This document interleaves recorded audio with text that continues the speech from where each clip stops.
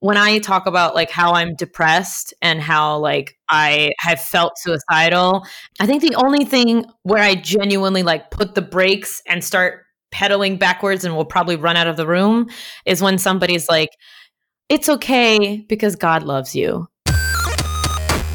This is the Humans of Gaming podcast, an open and honest conversation about games, life, and belief.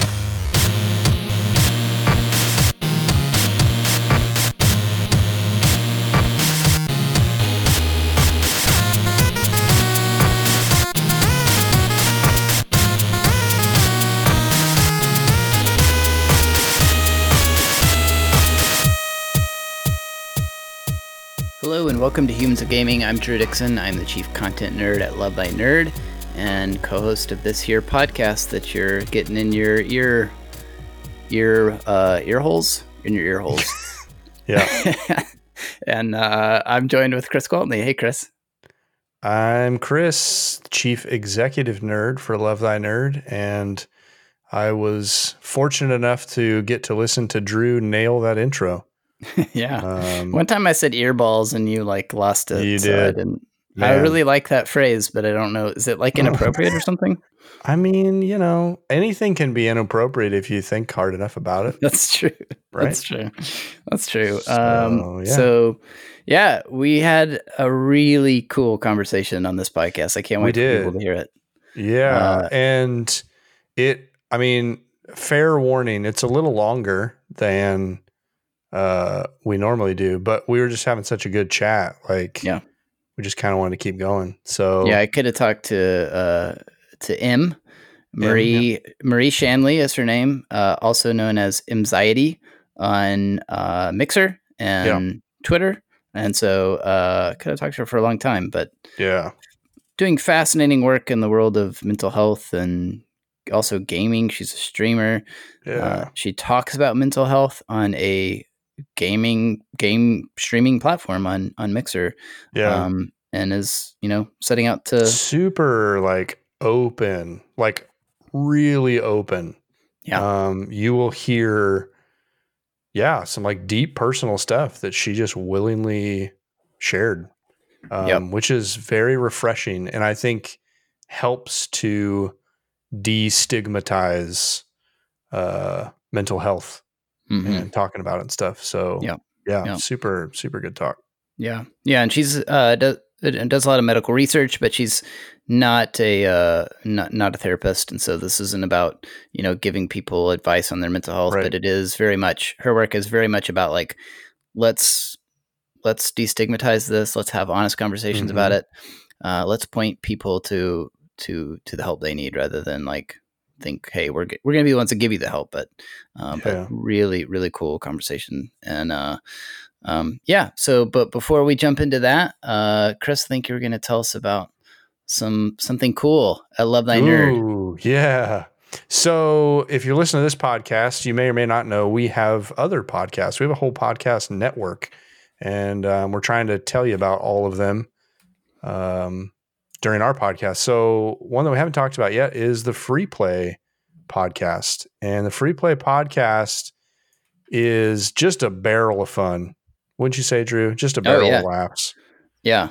It's a lot more laughs generally than on this podcast. Although I think we got a few on this episode. Yeah, we had some good ones. We had some zingers. Yeah. Man, they're just a lot of fun. Bubba, Matt, Kate, three of our founders for Love Thy Nerd, and they just talk all things nerd. They're super into board games, obviously, but they talk video games. They talk TV shows, movies, just general nerd stuff, and just have a really good time. They're a ton of fun. So it's a great time. Check it out. Free Play podcast. Find it anywhere.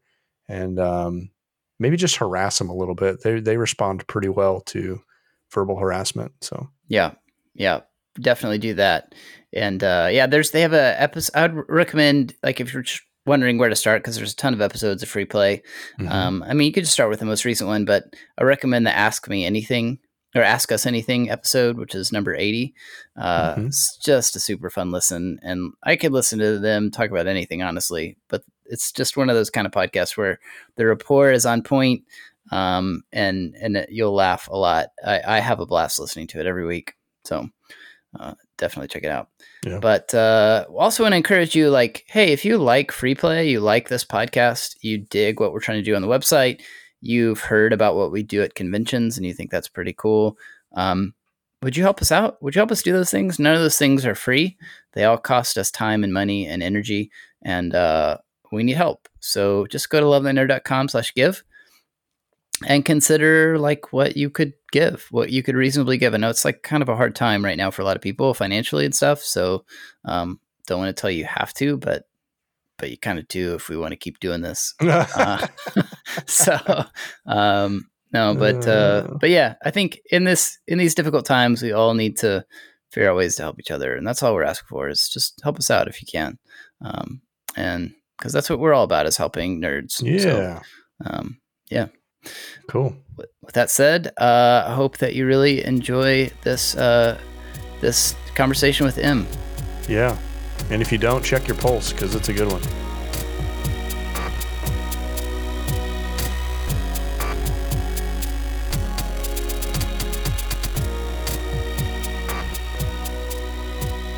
Hey, how's everyone doing? Good. Not bad. Not bad. All right, we have a special guest, and that's Marie Shanley, also known as Emxiety. How are you? I am, considering all things, not bad. Not bad. Yeah, we were just talking before the show. It's just like it's a really weird time to be It's alive. a weird time. It is a weird time to like ask people how they're doing, because we're so used to just being like, oh yeah, fine. But like nobody's fine. Yeah. At all. Right. Yeah, for sure.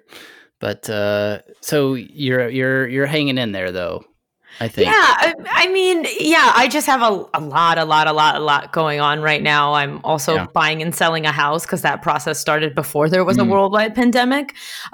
So, and you don't just like stop doing that once you're in the middle of it, because people want your house and you want the other house you want to move into. So it's just chugging along, and that all has to happen at the same time. Mm-hmm. And then I released a book recently, and work. I also have a 9-to-5. And so we've just been on a coast of like, there's a lot going on. And then the pandemic happened. And I know I said this before the show, but like, I really do feel like it's like its own form of like, it's one of those like weird fever dreams you have where you're like, and then there were zombies, but then I woke up and I was in a castle. And so it was okay, because I had all these weapons and it was fine. And then all my friends were there, but like not really. They looked like my friends. Like, it sounds like a weird fever dream that you're describing, but it's like it's reality. You don't get to wake up and be like, oh, okay, thank God, that was weird. Like it's still happening. It's here and it's happening for a little while.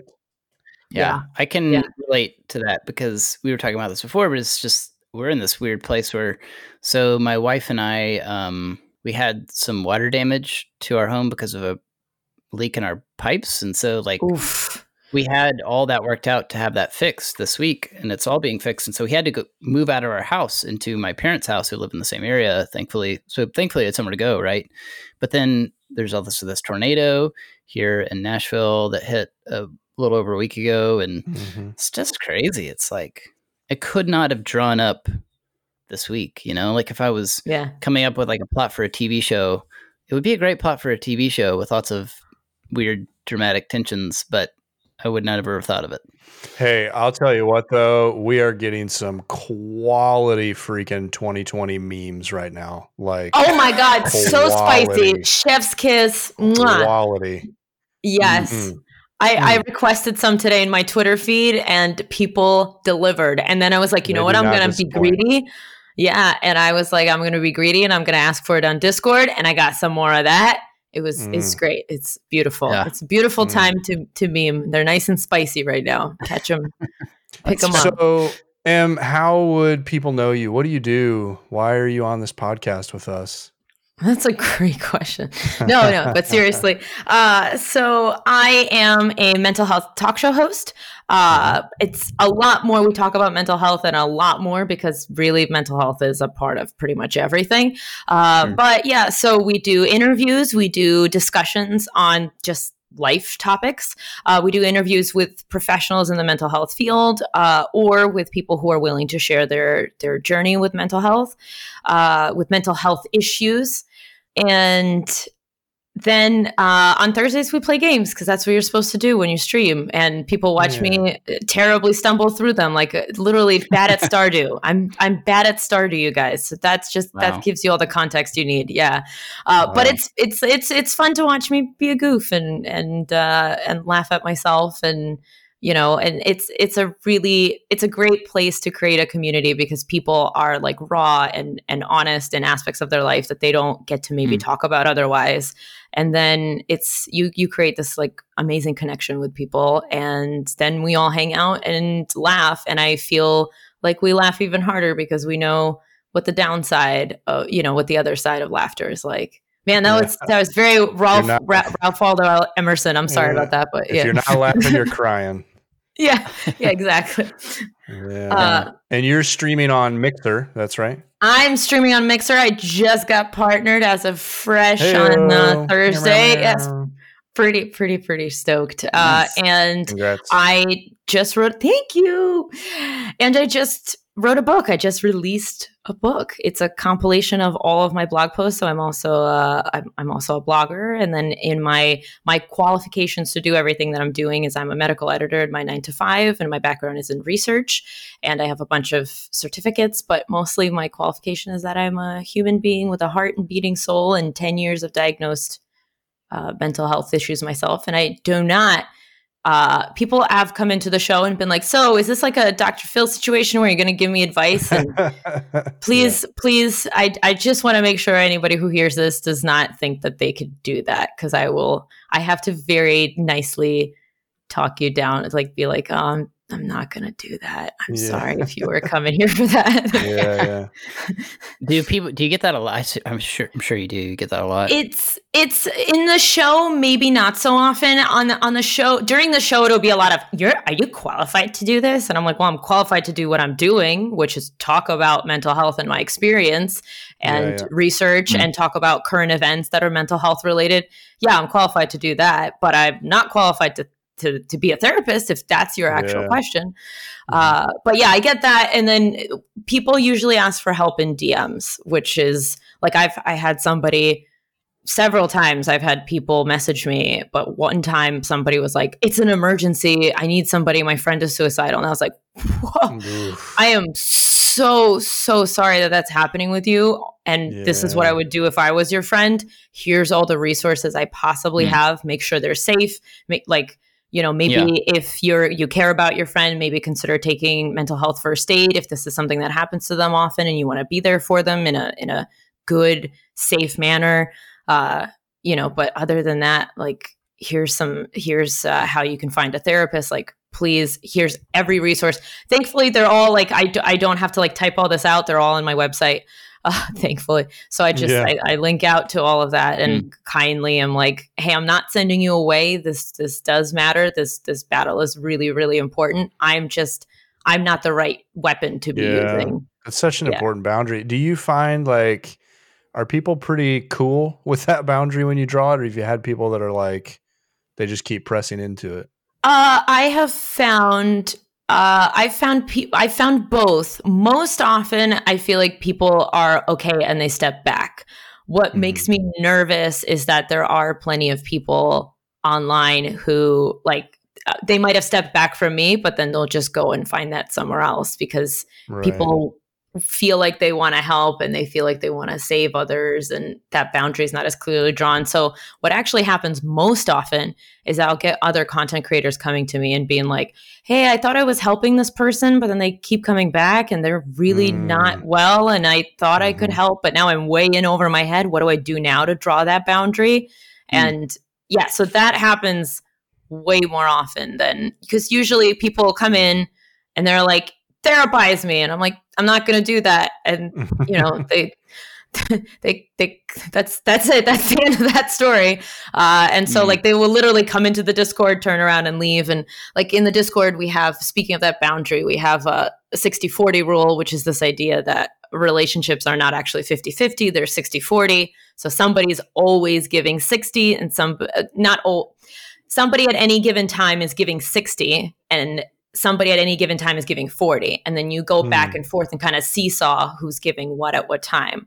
And so, that's a rule we have in the community. Like if you're here only to take, you're not going to have a good time because eventually people aren't going to help you. But if you're here to create a space for others the same way everybody else is creating a space, you'll find a lot of support and love. And that seems to work. I'm sure we lose out on a lot of people who, need emergency help, but we're also not the right resource to go to for that. So I'm okay with that. Well, it's weird because we live in this culture now where we want everything immediately and we want everything for free, Yes.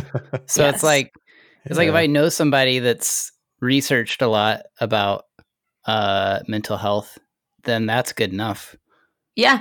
That's how people think. Yeah. And so, good enough with the most important organ in our body. Good enough.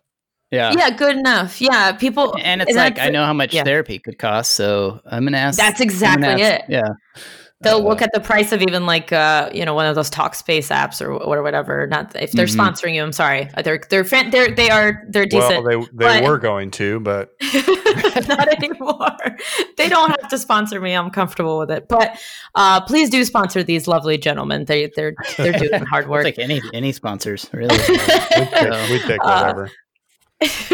But no, they're not bad. But you look at the prices there, and they advertise themselves as cheaper than therapy, and like, sorry, but not really. Like, not any therapist that I have talked to that does a sliding scale and all that. But that's really hard work.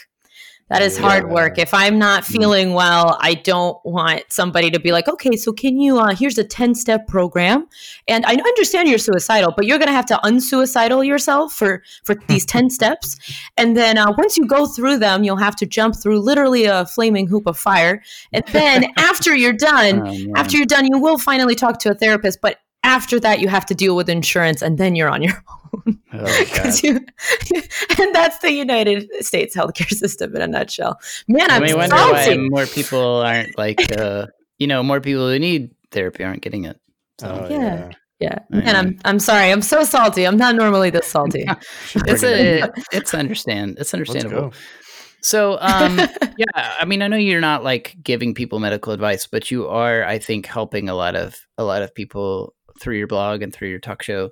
So maybe talk, because I find your content like super helpful. I was just reading earlier today this article that you wrote on your blog about why social media upsets us and what we can do about that. Because I was thinking, man, like this is really helpful. So maybe tell for our listeners who haven't checked out your channel or checked out your blog, like what kinds of things you tend to talk about, and an example of two of things that maybe lately that you've delved into that were particularly interesting or helpful for people. Yeah. So my big shtick is I talk about my experience and then I try to back it up with research, right? So like the article that you're talking about is exactly that. I notice that social media sucks for me and it makes me feel bad. And then I ask why, and then I do some research and I find some sources and I figure out, okay, that's awesome. Okay, now I'm going to put this together. And then I end up finding that people will come and be like, hey, can you write about this thing? Because I've been feeling it recently and I don't know why that's happening. And so recently I've had less and less time to do that, which is super upsetting, but I am going to get back to that, I swear. But that's what the whole book is. It's the compilation of all those blog pieces that I've written in that same vein. So that's my writing. My recent stuff has been a lot more focused on content creators themselves because I feel like it's an unexplored piece. Like it's new media, right? It's like not to sound super cheesy and buzzwordy, but phenomena, right. And we talk a lot about like, well, where do content creators get their personal time and they're streaming for all these hours, and that's unhealthy. And that just seems like common sense unhealthy. But what people don't realize is the mental health pressure, the pressure on your mental health, the strain that you have to lift up a community and to constantly be, a certain character. I'm not saying persona and I'm not saying like fake, but I am saying you definitely you have to put on your good side, right? Like you don't go on to stream to show off your bad side, because who is going to watch that? You know, I can, if I want to watch somebody, you know, have a bad day, I'm going to go look in the mirror and I'm all clear. I don't need to spend 3 hours in somebody's chat to do that. Amen. Yeah. Right. So, but that all takes like a mental health toll. And that's been something that I've been really, really delving into. So I've made a few YouTube videos on it, and I started writing pieces on it, but it's been a little bit halted because I'm in the process of buying a house right now. But they're almost done. I have literally 3 pieces that are like half quarters, 75% of the way done and need to be put out. But so that's what I've been focusing on now. But all of the content is, hey, this thing is happening to me. Why is it happening? Why do I feel this way? Okay, cool. Let's dive into that and then write about it. I think there's something really interesting to me. I mean, when you said earlier that you've had a lot of content creators reach out to you like with an SOS, I think there's like an opportunity that maybe you've kind of didn't realize, but has happened, where you're able to sort of serve content creators in that way. Like, I almost think of it in terms of like a chaplain for sports teams, you know, I'm not saying like religious stuff necessarily, but where like who's serving the people that serve, you know, like, I think there's a unique space there for you in some way, where they are able to reach out to you because they feel some solidarity because you yourself are a content creator. But you can, you know, maybe serve them in that kind of unique way. That's sort of neat.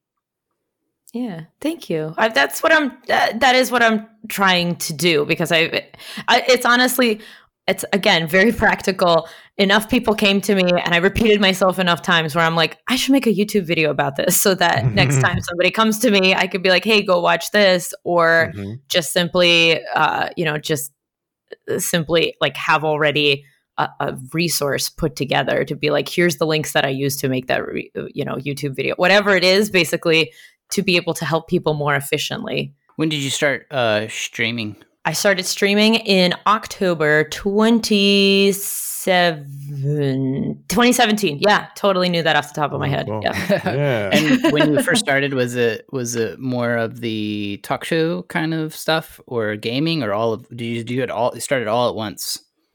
So I don't talk about this a lot. So you guys are getting a juicy question, a juicy answer. I started out as a part creative, part mental health streamer. So what I did, and this is not going to be before anybody gets, I'm not self-deprecating in any way. This is just the honest truth. I started out as a creative mental health talk show. So what I would do is I would like pick a creative thing to do while I talked about something. So the idea was, hey, it's a unique angle, right? But also this is distracting enough that like, if you don't want to talk about mental health, you can just watch somebody make something. Well, so the part what did you like to make? Just like, I was bad at it. So like, I literally would do like chain crafts, you know, those like chains that you make out of like strips of paper. And there's like a gratitude pumpkin.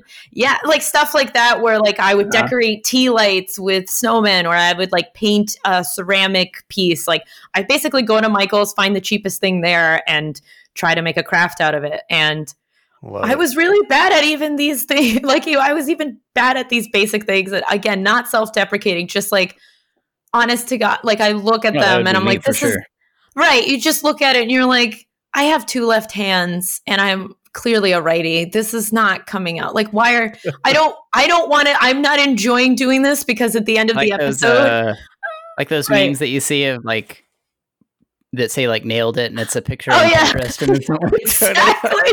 It's literally that. And I would look at it and be like, well, this makes me feel like crap. I don't want to keep doing it. So we moved. It's really beautiful that your crafts were like crappy, but you kept at it. Right. There's something really for a beautiful while. about that.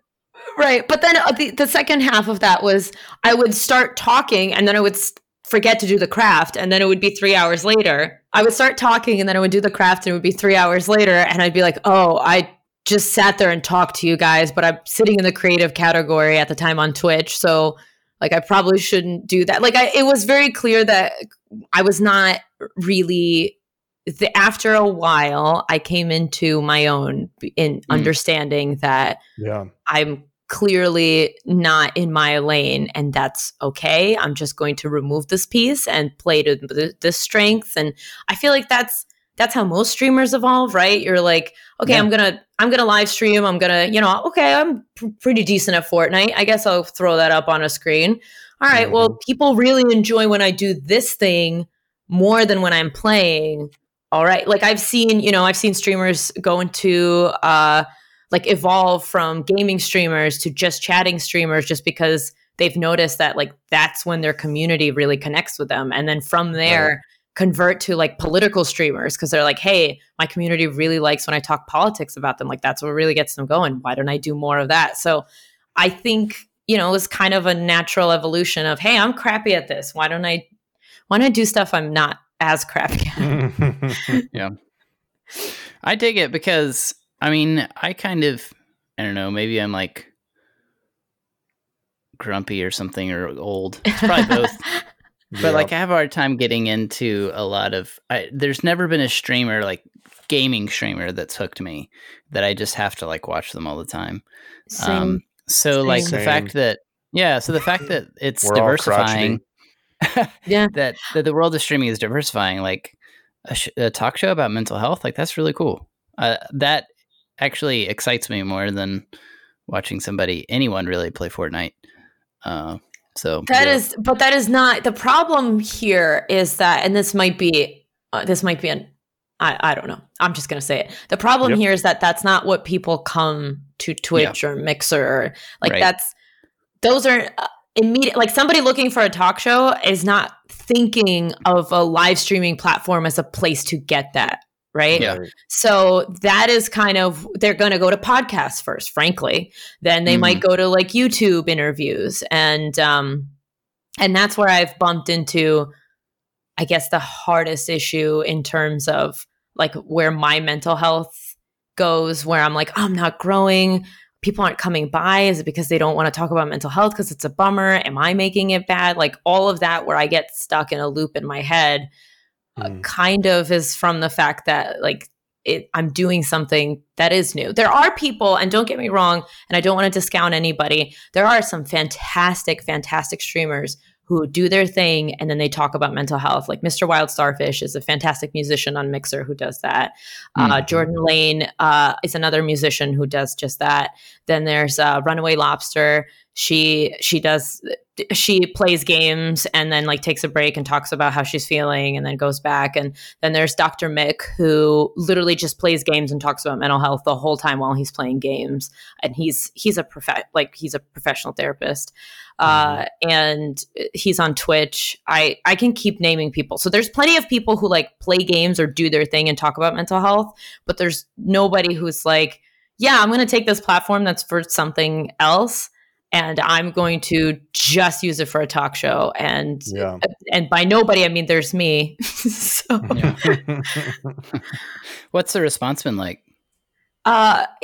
It's been really, I feel like when people do find it, they get really excited and I get just as excited because I'm like, hey, we're here to connect. And they're like, what? This is like a house that I've been this is the house I've been looking for where I've like, keep laying on different beds, Goldilocks style, and being like, wow, this one is just right. Cause we do a little bit of gaming and we do try to make it not like, I can't talk about mental health seriously for 3 hours. I can't, like my head will explode or I'm going to come off feeling super, super down because I do have depression. I do have anxiety and I do have ADHD, but I don't want that to be my entire life. And which means that I cannot talk about that for 3 hours and I cannot not make light of it. And, like all these like coping mechanisms and just ways that I have made it easier on myself. Like that's how I want to help other people. And if by doing that, we can make mental health a less stigmatized topic, because when people do find it,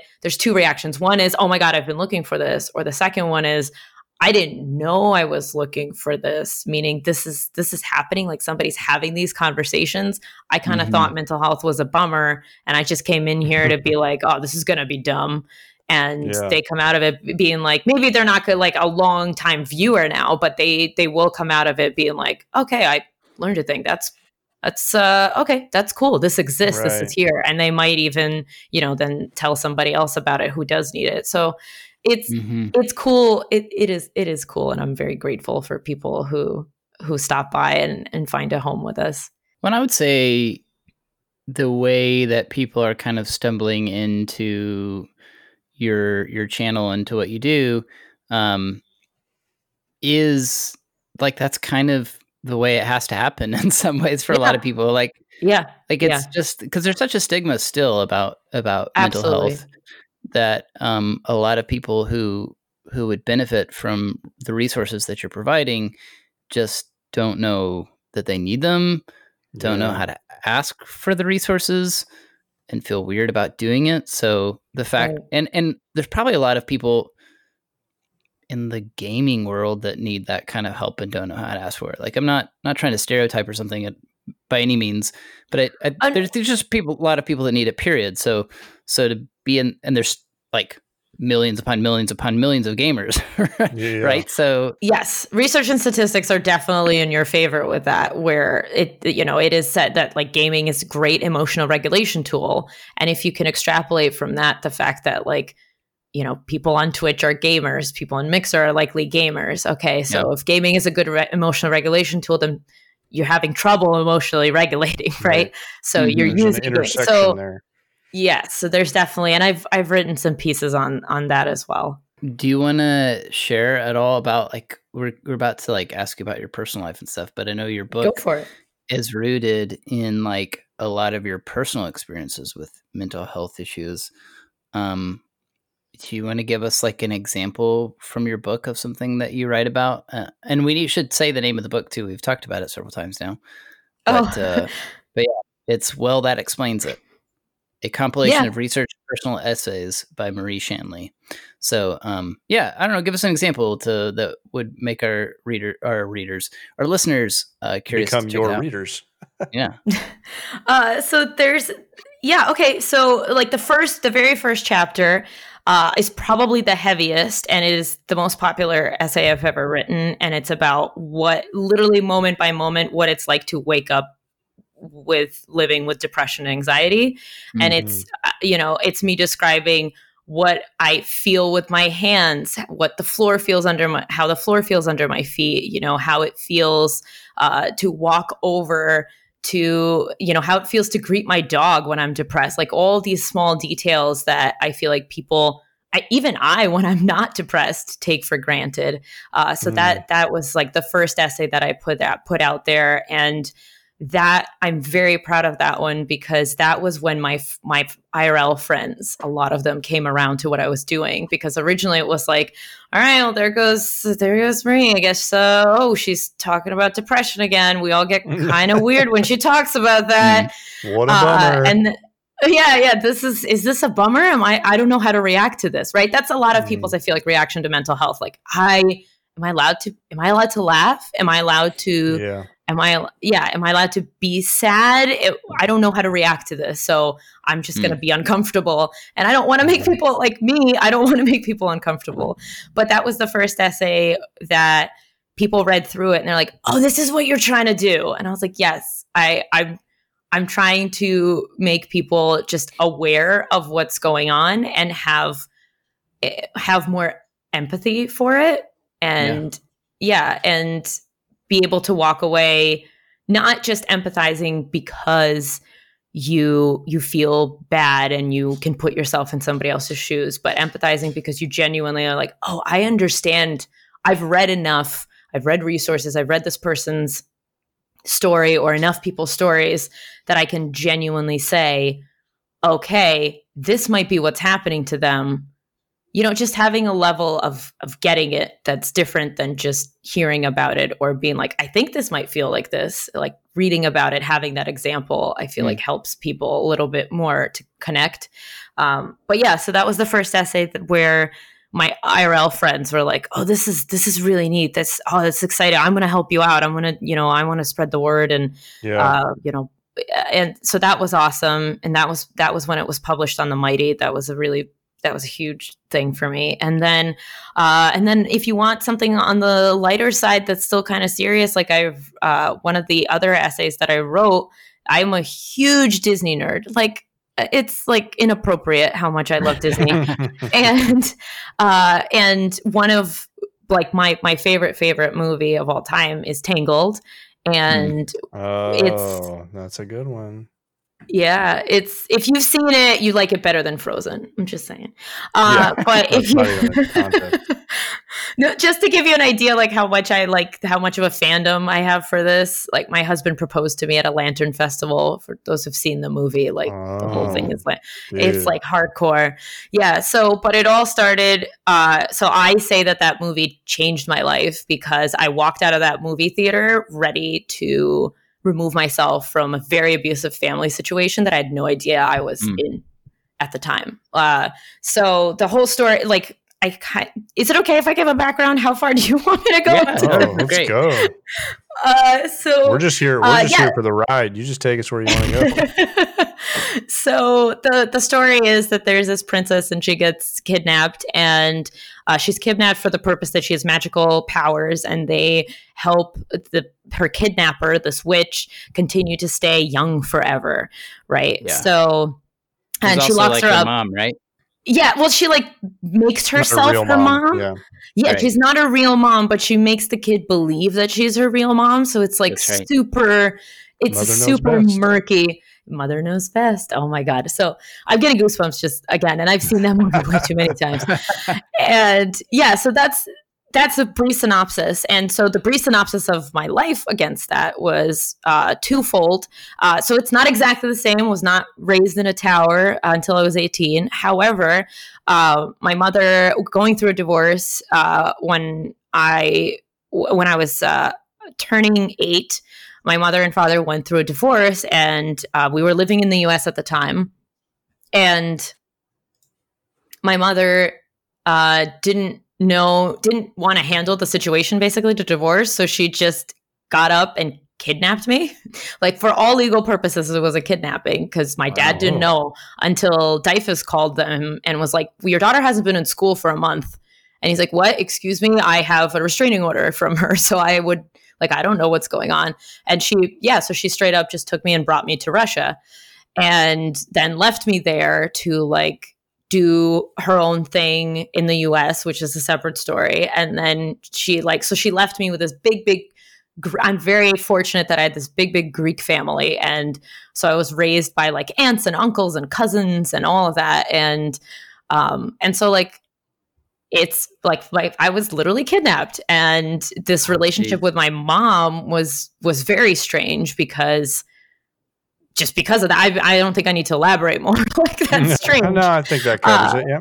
Yeah, I think that covers it. And then I was able to move back to the U.S. because my sister, who was 10 years older than me, at one point she moved to Russia, and then she was like, this sucks. I'm going back to the U.S.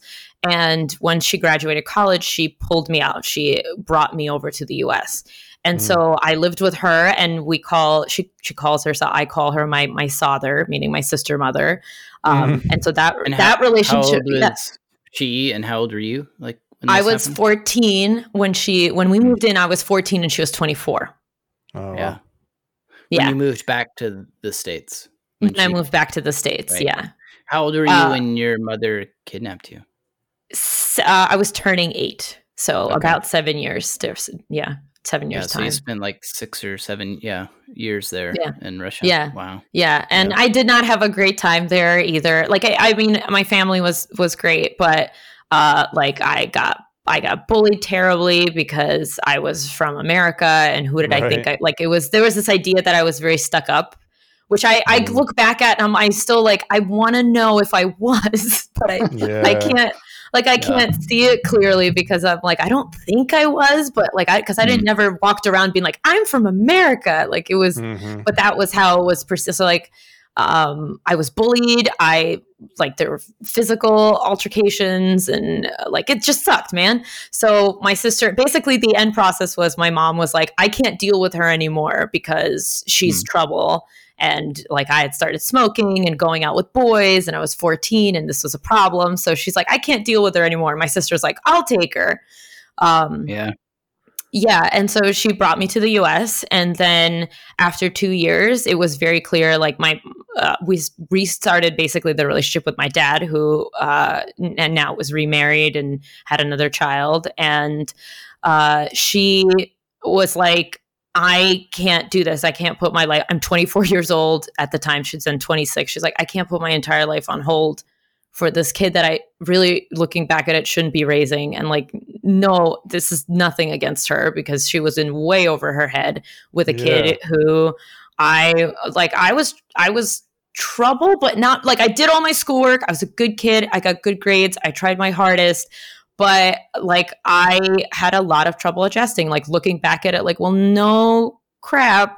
I was definitely depressed and definitely anxious, and definitely definitely later was diagnosed with PTSD. Like things are not good, and that's not easy to raise a kid like that. So she basically handed me over to my dad, and then my stepmom was as close of an incarnation to, and this is not against stepmoms. I've met actually some really fantastic stepmoms, but this one was a very close incarnation to Mother Gothel, where like there are moments in the movie where she tells Rapunzel like, oh, I just, you're really cute, but you're chubby. And then she's like, oh, I'm just saying that because I love you. Right. Yeah. And so like that kind of messing with her head and making sure that she like to keep making sure that she feels down enough about herself that she never has the courage to leave the tower. And so like that kind of stuff happened to me all the time with my stepmom. Jeez. And yeah. And so I walked into the movie theater, and I walked out of that movie theater and I was like, holy shit, I need to leave. And her reaction the first time I said no to her was also very similar to how Gothel reacts when Rapunzel says no, because Gothel comes to her and she's like, hey, you have to come back to the tower now. And for the first time ever, Rapunzel goes, no. And it was very similar where my stepmom, so part of my job was to clean the house. And so it like usually didn't matter when I did it, but I was going out with a boy and I really liked him and I made that clear. And my stepmom said, oh, you have to come home. Like, you're done with this date. You have to come home. And I was like, why? And she's like, because you have to clean. And I was like, well, that doesn't I can clean tomorrow. I don't see the difference. And she was like, no, you have to come. And I said, no. And I will forever remember that no, because it was exactly the same. And so then I wrote like, I don't know, it's very long. It's like one of my longest essays. Who haven't seen the movie, what was the reaction? Yeah. Sorry. Yeah. The reaction, Gothel threatens her, tells her that the person she thinks likes her, which is the male protagonist, she's like, he's just going to leave you. And then I'll tell you, I told you so. And you're going to come back crawling to me because you can't do this all by yourself anyway. And so that was a very similar reaction with my stepmom, where she was like, this guy's going to use you and he doesn't like you because who would like you anyway? Like at one point, Gothel and my stepmom literally said, look at you. Who could possibly like that? Like, who could like you? And I remember being very like, yeah, okay, that makes sense. And that made sense to me for a long time. So then to be able for me to be able to be like, no, that's not going to work anymore. And so like literally a Disney movie made me leave my abusive family. And that's the title of the essay. That's amazing. Wow. The end. That's an incredible story. Dude, thanks for sharing that. Yeah. And really encouraging to hear in a way, because it's like, I mean, none of that was fun for you to experience, but like now you're sharing these experiences and people are being encouraged and like getting out of abusive situations and stuff. Like that's got to be really rewarding for you to like be able to just get all that out, and just get it all out on a personal level. But then, I'm sure a lot of people have been really inspired by that story to like make, take the next step that they need to take. I hope so. And that does give, like, that's what keeps me doing it. This is not easy to do. like by any stretch. I'm not going to pretend like it's easy for me to bare my soul, every 3 days a week and tell people about like what's going on with me or help people who are not feeling well get the resources they need, like all that. But that's the stuff that definitely gets you through it. The line that I'm trying to draw is I'm not here to be like Tony Robbins and be like, I did this so you can do it. Like I tell everybody that, like, if I ever sound like that, please either put me out of my misery or like just make sure you pop that giant head of a bubble that I've developed. Like, do not let me. If you ever hear me sounding like I did it and so can you, like, just, and I do believe that, like, on a very basic level, I do believe that. I think if I was able to get out of the situations that I was able to, I don't know other people's like lives, but I feel like you can do it. I feel like the human spirit can get through a lot, but I talk about that on a very general level and would never imply that like, that you're not doing enough or something like that. Yeah, definitely. Yeah. How did you get to that point where you were finally ready to like get all this out there and publicly too? Because I think, a lot of people probably wouldn't or couldn't. And I don't want to like make this normative for everyone, but how did you get to a place where you were ready to talk about this stuff in public? So that's kind of, nobody's ever put it that way before. So I appreciate that you're giving me stuff to noodle over. I've never thought of it that way, but I had nothing to lose. So I got to a point where this is another downer story that ends up in a good way. So everybody buckle in. I'm ready. So I got to a point in 2017 where I am a white woman in my 20s. So naturally I wasn't feeling well. So I went on a yoga retreat to find myself, right? As one does. And I went on this yoga retreat and the idea of anxiety came to me. And because I wasn't feeling well and I was on the verge, I didn't know at the time, but I was on the verge of my second breakdown. So during my first breakdown, I promised myself during my first breakdown, I promised myself that if I ever felt better, I would make sure I would do something in this world that would ensure that nobody ever felt the way. Like I just felt lonely and I felt like I didn't know where to go to. And I felt like there were a lot of stories of people sharing their story, but it wasn't necessarily productive. Like it's one thing to hear somebody say, hey, I'm having a crappy day and commiserate with them, but I wanted something more out of that. So either like teach me, how did you get through it? What was on the other side of that? Like I just couldn't find that. And when I tried, finding a way to do that immediately, like as I started climbing out of my first mental breakdown, and that was my suicide attempt. When I started climbing out of that, I like could not find an organization that I could help without volunteering my time for free, and I could not afford to do that at the time. And I could not afford to take more on because, again, the stuff that I was doing was already bringing me to the brink of this like awful place, right? Yeah. So a few years passed, and I kept like kind of incubating this. And then in 2017, I was in a job where I was not doing well. I was working really, really late hours, and I kept doing that thing that people do where you're like, I'm fine.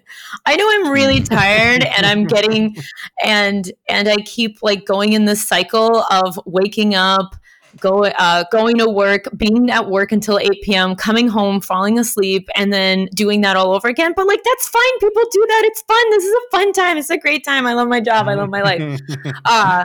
And I approached people at work and was like, hey, I think I need to go back to seeing a therapist. And they're like, well, you can't take off time from work to do that. And I was like, right. Okay. No problem. Cause I'm having a great time, right? Refer to previous statement.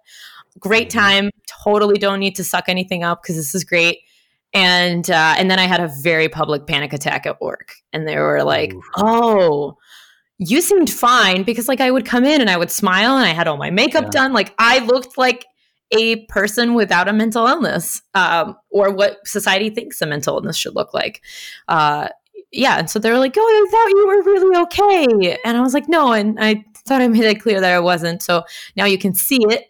And they're like, I think we basically both agreed that maybe I shouldn't do that. And I had to come home to my husband and be like, so we lost a source of income because I had a very public panic attack. And he wasn't surprised because he knew I wasn't okay at this job, no matter how hard I was pushing. But at that point, I was like, cool. So mental illness has officially taken the thing that I thought would be my thing, which is my career. Like I define myself by my career and by my ability to work productive, like a lot of Americans do, right? Really. So I was like, this is it. Like this is the end. Either I just, I guess, check out, because what do I do now? I clearly don't have a. What was your career at the time? Project manager. I was a project manager. Yeah. In a marketing. Yeah. And I've worked in publishing before, and then I was like, I'm going to try project management. This is the career I want. And so I was like, okay, I gave this a shot, and I totally failed. I ruined it because of my anxiety, and and the anxiety is part of me. So I guess this is the end. And I had to come home, and we had the conversation with my husband, and I was like, I think I have to do that thing that I've always wanted to do, where I make a website, and I think I'm gonna do like a live show. I think and all this was kind of, it started incubating again at that like little yoga retreat I did in the summer. But then by the fall, when all of this went down, I was like, I had a very clear idea of where I was going to start, where I was like, I'm not employed. I got nothing to lose. Either I help somebody or that's it. Like, I don't know what else to do. Yeah. And at that point, like, it's not about bravery. It's not about, it's really giving yourself a purpose to keep going. It's a self-preservation more than anything. It's you just being like, it's literally a last ditch effort to save yourself. And holy smokes, holy moly, like it saved me. It gave me a purpose. It gave me a reason to keep going. It gave me, I ended up finding a phenomenal job, which was like my dream job, where I get to be an editor and a project manager at the same time in an environment where I don't come home at 8 p.m. and then rinse and repeat the whole thing over again. Like, like I have a boss who's like, hey, work-life balance is really important. And he actually puts his money where his mouth is. It's really cool. That's cool. But before I got there, I was on Twitch full time and, did the whole Patreon thing and the blog thing and made a little bit of like side money from the blog. And so all of that was growing and incubating. And then I think I answered your question, so I'm sorry. So I think that's the end of that story. But it started because, Yeah. So I'm going to backtrack just a little bit. Go for it. We do like to get personal. So where did you grow up? I know you spent time in Russia, but where did you grow up? So I was raised in Russia, and then in 1991, my parents moved here because the Soviet Union was collapsing.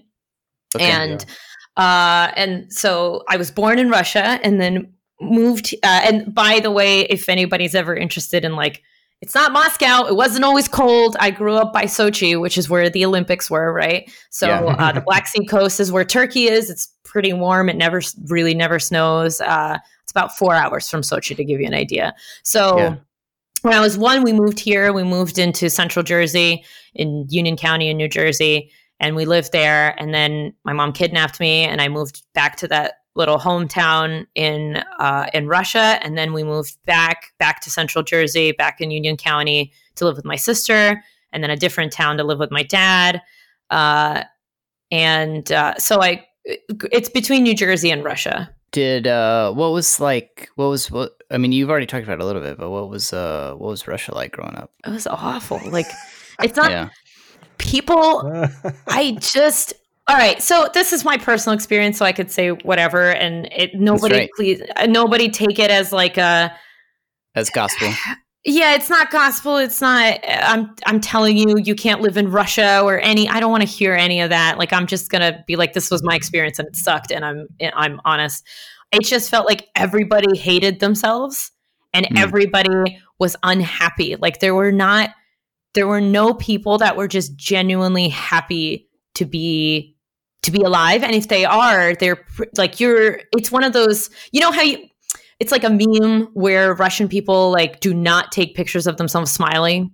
Mm-hmm. Like, yeah, like on Reddit, there was that post of like 40, it was like an album of like 40 pictures. And this was this guy traveling all over the world. And he takes a straight face picture in front of like every huge like plate, like in front of the Louvre and in front of, you know, like every monument. Yeah. So it's because like, if you smile, people are like, what are you, an idiot? Like, what's wrong with you? Why are you happy? Why are you? So there's no false niceties. There's none of that. And while false niceties also suck in their own way, I still prefer them to this just like, life is pain. Life is, you know, you struggle and then you die. And hopefully you have a lot of good times with your friends in the middle of it. Like, and that felt like the outlook of most people. And it felt very, like, I remember feeling so trapped. Like at 10 years old, I remember crying hysterically because my cousin used to bring me to live with her in Moscow for like a few months at a time. And I remember crying hysterically because I came home from Moscow and I was like, my life is over. I was 10. And like trying to explain to my mom why, because I was like, there's nothing for me here. There's no future. Like, I don't want this future. I see what this future is. And there's nobody there's nobody surrounding me who's doing what I would want to do. Like my aunt, any career I could think of, like my aunt was the principal of my high school and she didn't seem happy. My cousin lived in Moscow and she like found a rich man to marry and was in a very, very expensive house and like living her best, like what you can think of like Moscow model life. Like that's what she wasn't happy.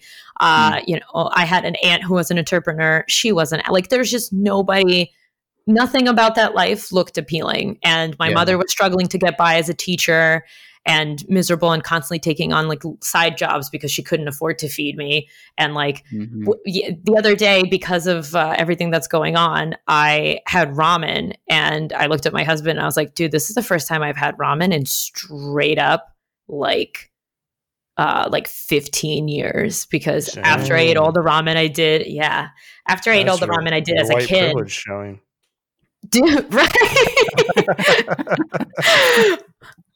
For a while, that was the only thing that I ate as a kid because my mom wouldn't cook, and so I swore to myself that like you will not eat ramen as long as you live in America. And it was not because we are destitute or anything now. I don't want it to sound like that, but we bought ramen because you know it's scary and you want to have that kind of food. And I literally was the first time in my life in 15 years that I opened the cupboard. Yeah. And looked at it and was like, yo, ramen sounds so good right now. Like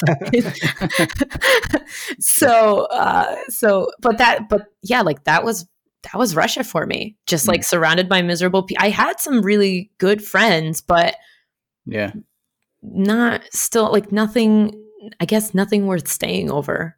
Yeah. So you ended up being kidnapped back to Russia, and then you came back to the States, and you know you've already kind of shared a lot of your story with us.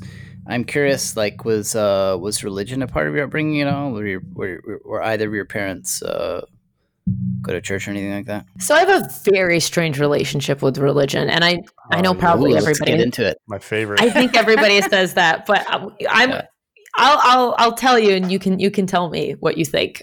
So my mother. I was Christian, like Christian baptized as in a Greek Orthodox church, and that is how. So, like, for all intents and purposes, that is how I was inoculated, right? Okay. And like, I had a godmother and a godfather and all that stuff. But then I didn't like. My mother would bring us to church periodically, but not like it wasn't something she adhered to.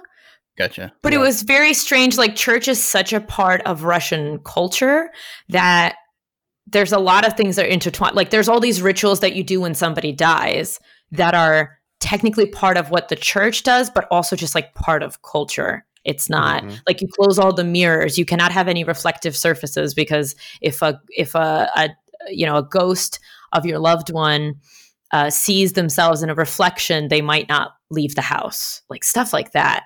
And that's interesting. And so like the ghost of somebody who dies in your home will not leave for up to 7 days, and then they're allowed to either ascend or descend. And in that time, you cannot have any mirrors, you cannot have TVs on, so any reflective surfaces have to be covered. Like, so that's one of those things. But then my mom was also like, my mom taught me about a bunch of witchy stuff. Like I can like read palms and cards and all that stuff, and which is very, very anti-church. So, but and like you butt into that stuff back then.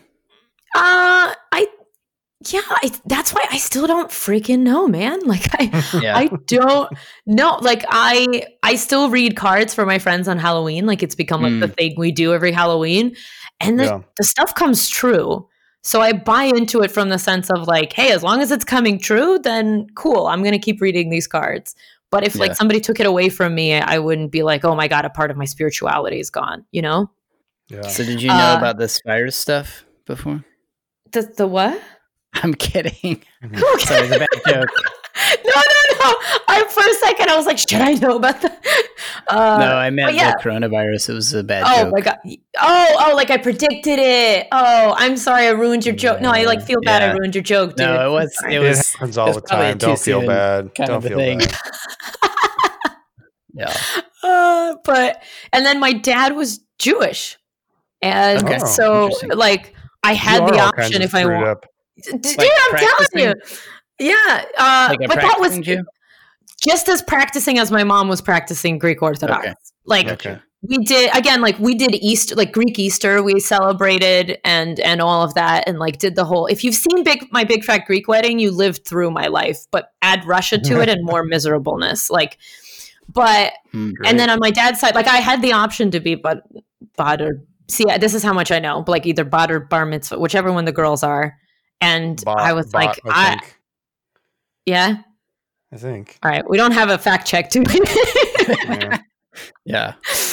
But yeah, so I had the option. I was like, I'm not connected to this at all. But then we followed all the Jewish rites when like my grandma died. Like, so again, a lot of like the food laws and stuff. Were you a kosher home?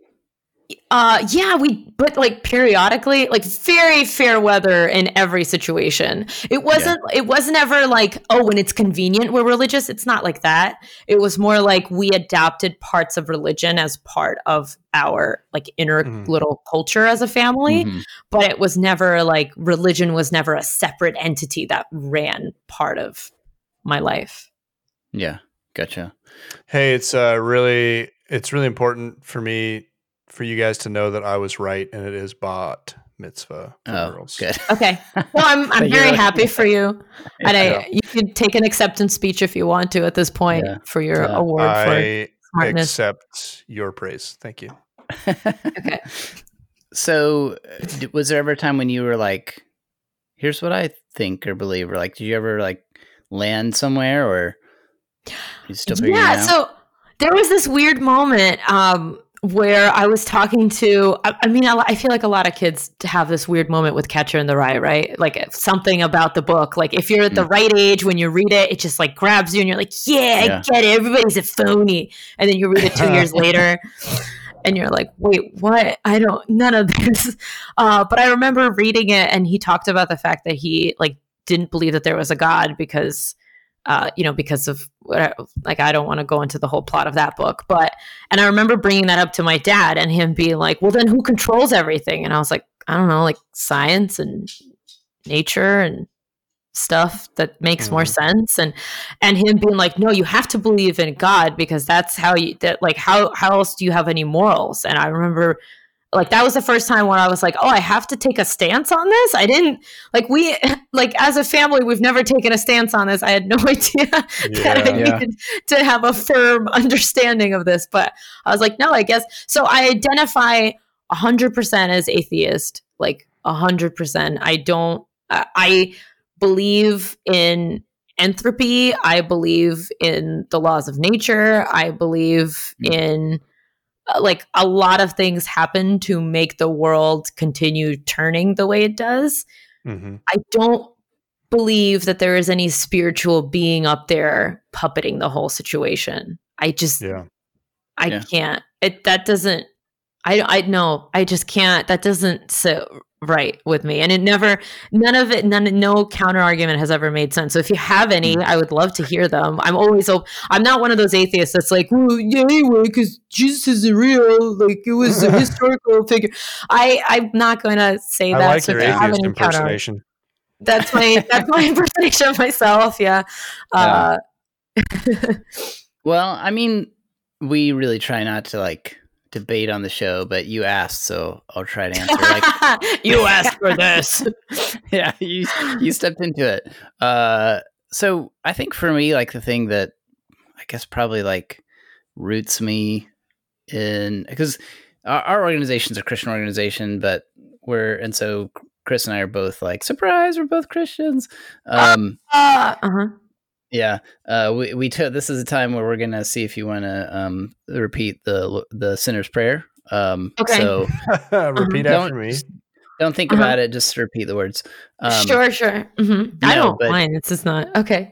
Go ahead. I really don't mind. You can make daily bread and stuff. I know. Yeah. I know but like I think the resurrection of Jesus is probably like the thing that kind of roots me, is this idea of, but not just as like yes, as a historical reality. Like I think it's really hard to explain it historically. So that's one thing, but more than that, just as like this idea that, of redemption and renewal in the Bible that is rooted in self-sacrificial love, is what keeps me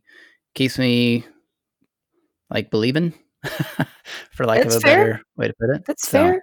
But I don't know, Chris, what would you say?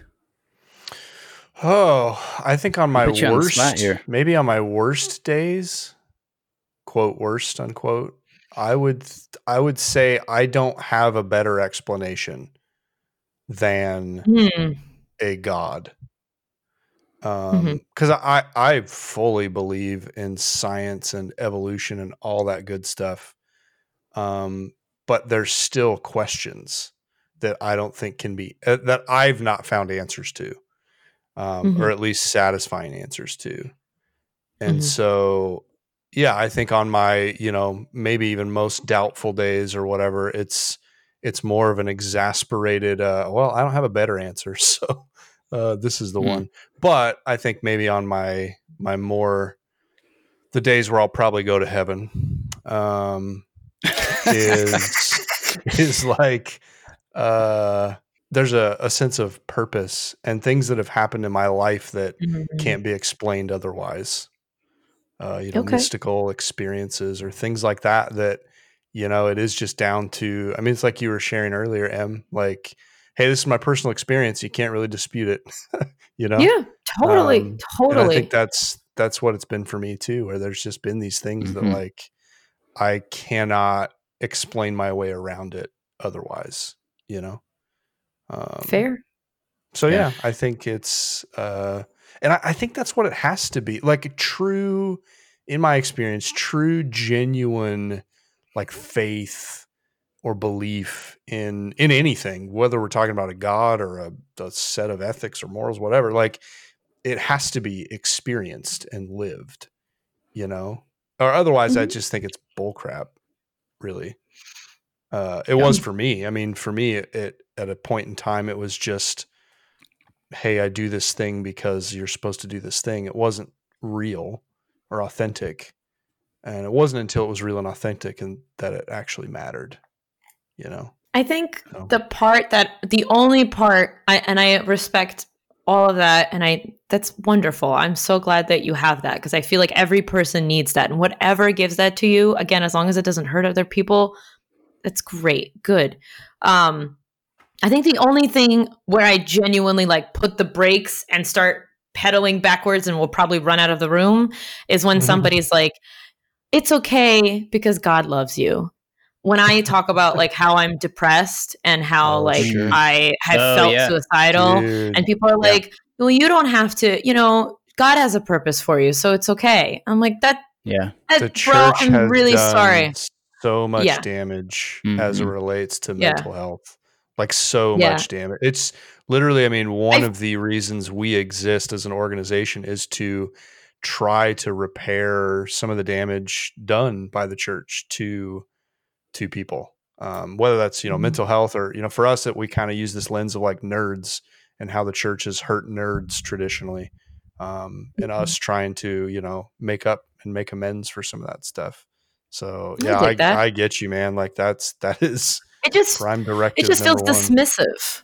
It just feels dismissive to be like, oh, I know you're hurting, but like, that's okay because somebody wants you to hurt. That's basically what you're telling me. Like somebody needs you to hurt for now. And I'm like, this is a lot of pain and I kind of want to die. And you want me to have a relationship with this person? Right.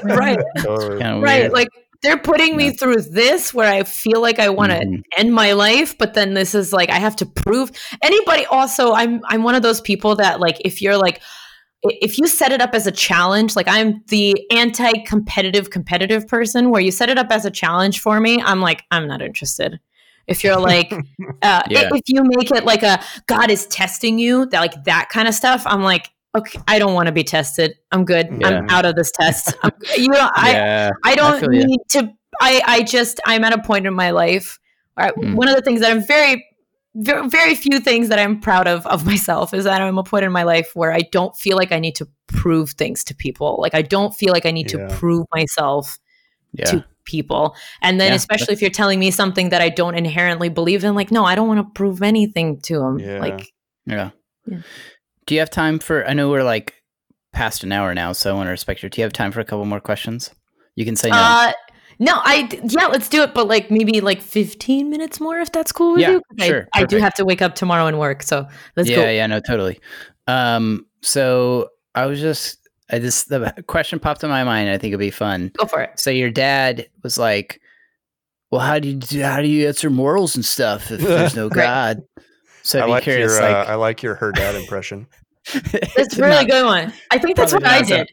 Yeah. No, I think that's how like your impression of me impressing him is pretty spot on. Oh, nice. Your guys' impressions just sound like California surfers. Like that an SNL Californian skit. What did you hear it? Avocados. The 4 or 5. Yeah. Anyway. Anyway, what would you say now that you've done a lot of research? You're I think a lot more sure of yourself now. Like how would you respond to that now? Like what's your what motivates the work that you do? That's kind of what I'm thinking, because I think you're very much like all about like being vulnerable and helping people and being vulnerable for the sake of like connecting with people and making them feel less alone. And there's a lot of beauty in that to me. And I'm just wondering like what motivates that work. Well, I want to answer your morals question first. Okay. Because it's a very simple answer. And I remember I had it, which was there's social repercussions to being a terrible person. I mean, not always. I'm not saying bad people always get what's coming to them, but there are. Like if you're a giving, kind person, people tend to be more kind and giving to you. So there's a return on what you give if it's a good thing. Yeah. But that also means there's a return on bad stuff. So what keeps me morally like, if I kill somebody, there's going to be people who are pretty upset who like the person I killed. So what then that puts me in a bad position socially. Why? Like that's enough reason for me not to kill somebody. I understand that like some people have those urges that like they can't control, or it's literally like, it's a mental health issue.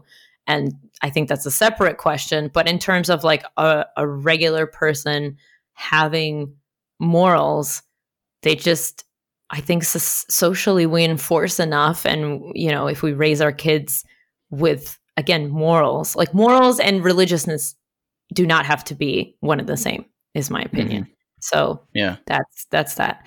And then the second question is about what motivates the work that you do. What motivates the work that I do? Because I think you're like, to me, the work that you do is very like moral, like very ethical. Like there's a real like passion for helping people. I think that you have. Thank you. I do. I I do really want to help people. I go back to that moment. Like, I remember what it's like feeling completely awful and like you cannot. I remember feeling like I didn't have the answers that I needed. And I remember feeling alone and isolated, even though I was with my now husband, then boyfriend. Like, it's the most bizarre thing where you have everything you need and nothing you want for personal fulfillment. Yeah. So like I had the house and I had the husband and I had the job that I always wanted, and I was completely emotionally with nothing. And I don't want people to be there. And then we can talk about it from like a light standpoint where like, I just think it's real dumb that there's still a stigma around this. Like, everybody experiences this. That's like, that's like when you go to around certain groups of people and they're like, oh, we don't make fart jokes here. That's way too low.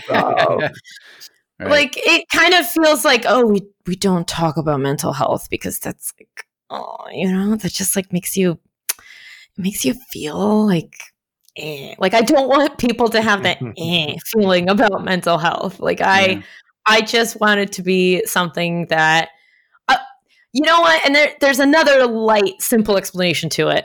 I have a neighbor, I'm going to call her Sally. And Sally, every time I see her with her dog, I ask her how she's doing because it's a polite thing to do. And I hear about her heart condition, her bad back, her knee, how her dad is feeling, his bad back, his knee, how he sneezed yesterday. I hear so much about her physical health that like I didn't invite into sharing. But if I were to say, and if she were to ask me how I'm doing and I were to say, I'm feeling really down and dark and the world feels really bleak. Can you imagine the look on that woman's face? Like, just imagine the person I'm describing to you and then imagine how she would respond to that. Right. And that's something that motivates me. Double standard, Yes. Yes. We have no problem sharing that. But like, our brain is a physical organ in our body, the most important one we have. And yet we somehow separate out these things. Man, that's so wild to me. Yeah, that's exactly. So there's a lot of things that go into that like continue motivating me. One is because people have come back and said, hey, you're doing the right thing. Please keep doing it for others. That definitely motivates me. Yes, I do need other people to tell me periodically that I'm on the right track and that I'm doing something that's helping somebody. So like, there's that. Then there's I don't want to keep hearing about your bad back, Karen, if I can't tell you about my bad brain. I don't feel like that's fair. And like, frankly, I didn't ask you about how your back is doing. So I don't want you to be offended when I tell you about how my brain is doing, like out of nowhere. Like, those should both be just conversations that we could have, because as humans, I believe we can commiserate in both. I can easily say, oh, I'm so sorry about your back and that you had to go into, that sucks, because I can empathize with that. Like, I've been in surgery before, I've had pain before. I can say that sucks and I feel bad about that. But another person for some reason cannot just say, listen to me talk about my depression and be like, oh, that sucks. I'm really sorry. Like, they get nervous, they get uncomfortable, all those things. Right. So that motivates me, is for us to keep having these conversations. And then the other thing is, maybe a little bit holier than thou, where I am, sorry, maybe that was the wrong verbiage, but you're not allowed to say that. You're an atheist. Maybe a little bit on a higher, how dare you? Maybe a little bit on a higher horse, where I'm saying like, I'm tired of not seeing information that I can't trust. And if I have to be the person to give that to you, then cool, I will do that. Then also, like, honestly, again, we can simplify that. I love reading about this stuff. I love learning about it. So I'm doing it anyway. I might as well put it out and help other people learn as well. Yeah. Yeah. Well, it helps that you're good at the words. At the verbiage, at the wording. Yeah. You're really good at it. Sometimes I get them good. Yeah. Yeah. In the right way. I have the best words. And I do. you communicate. I mean, even just, talking to you here, like you communicate passionately and fervently and well about this stuff and authentically and honestly. And that, I think, above anything else, is what that's what people are looking for is authenticity in that stuff. And I think you bring that. Yeah, definitely. Thank you kindly. I didn't expect this to be a compliment time, but I'll take it. Thank you. Well, it's over. So yeah. I'll take any positive thing right now and latch onto it and be like, "There's the next 2 weeks. Just think of how they complimented you." Yeah. I do have a couple more questions, just because I'm really curious. Yeah. How long have you been married? I've been with my husband for 11 years, and I've been married for 3. I know math. 3 now. Yeah, 3.5 about. Cool. All right. On. And how's that relationship like shaped you as a person? I mean, we grew each other up, right? Because we met when we were like 18 and a half, both of us. We happened to be born the same year and stuff. And was this the guy that your stepmom busted your chops about, or a different guy? Yeah, same guy. And eat it, stepmom. Yeah. Serious. They were at one point, I had come home from a date, and they were my stepmom and my dad were drunk, and they're like, "Let's put bets on when they'll break up." And so oh my gosh. The longest one was 4. No, you should laugh, because I remember laughing at the time and being like even if that was to happen, what kind of terrible person says that, right? Like what? So yeah, so she's out of my life, and I haven't talked to her in 6 years now, just about 6 years. So yeah, guess who's betting now? Like, you're not around and he is. So guess who I bet on? It wasn't you. And he gave me courage when I had no courage. He literally picked me off the floor and reminded me and gave me reasons to live when I had none. He's been there through everything that, yeah, I'm forever in debt to him in the best way possible, not in a scorekeeping kind of way, but in the this is the guy.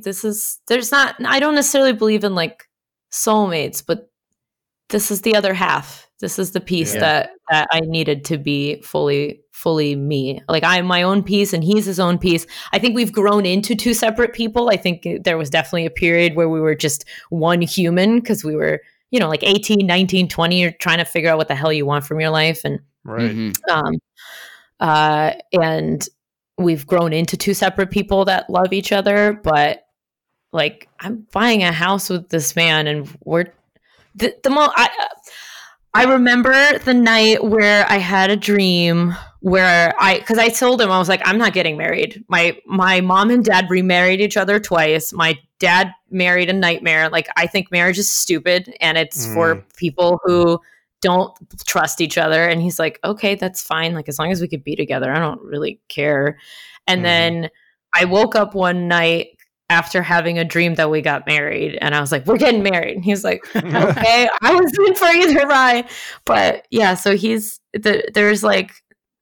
thick and thin, and then there's everything that he again, like, it's super cheesy, but like, really, he's given me courage when I had no courage. Like, I stopped talking to my stepmom because I knew I always had him, and I left my family because I was like, I have a way better family that I could be giving way more attention and love and care to, that would appreciate it in him, in this one person, than I ever got from people who are blood related to me. And yeah, and now we're raising our child. His name is Flynn, if you were paying attention. If you were paying attention, his name is actually doubly Disney. It's both for Flynn Rider and Kevin Flynn of Tron. Okay. So, yeah. Nice. That's a deep cut right there. Better choice than Eugene Fitzherbert, I guess.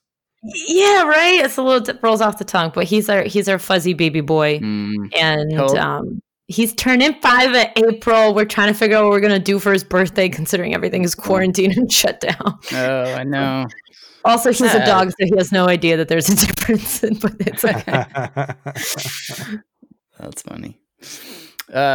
Cool. Well, this was great chatting with you. It's and I like that we ended on that note too, because I don't know, it's just nice to hear a story of like Dude, wonderful relationships. I think all we hear about a lot of times is like the relationships that screw people up and fall apart sometimes. Right. And then the ones that you carry around. But like this sounds like he sounds like a really rad guy. So dude, cool. He is. He's yeah. Oh, you would. You'd play some Smash. Like life is good. He's a good kid. Yeah. It's awesome. Cool. So I do think it's a good note. And if it makes it sound a little too fairy tale-y, it's because it freaking is, okay? Like life sucked and he showed up and then he didn't like solve it all for me. He didn't sweep me off my feet and be like, here's $1 million, solve all your life problems. Like that's not what happened. We both worked our butts off and got to where we are today. And I don't know if y'all noticed, but things suck right now and we're still together. So I do think it's not that like it ends well and like happily ever after, but like it can be good. Yeah. Yeah. And because you're still like the mental illness issues that you've had and stuff like those don't just disappear. It's not like it's not like you beat it all of a sudden. Right. But you have this person in your life because my wife and I have gone through some of this kind of stuff too. And but it's just really nice to know that there's somebody that's like in your corner and is not gonna, like, we all need that, whether it's a spouse or whatever, but like we gotta have people in our corner who are like there and are for you, you know? Yes. So. Hey, Em, where can people find you? This is the self-promotion part. Self-promotion part. I think I did enough self-promotion. There was not like pretty shameless, but everything and anything can be found on mxiety.com. MXEITY. No, that's not how you spell it. Oh my God.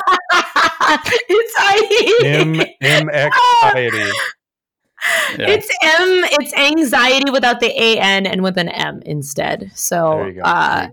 Yeah. And so it's mxiety.com and then mixer.com/mxiety.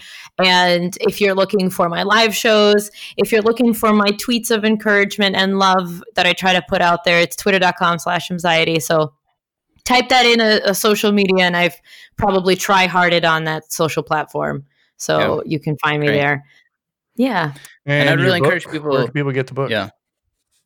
mxiety.com/ are you ready? mxiety.com/book. Yes. I guessed it.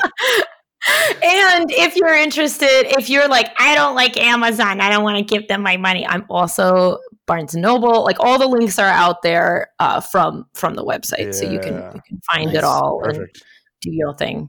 And I'm going to challenge your listeners. I actually just bought your book. No. Yeah, for real. And here's why. I'm going to explain why, and this will challenge some of our readers. I was like, well, that explains it. Go ahead. You were sharing the story, the Tangled story, and I thought, man, I really want to read that. And then there was this part of me that was like, I'll just find that article online somewhere. Right. Because it's there. Yeah. Yeah.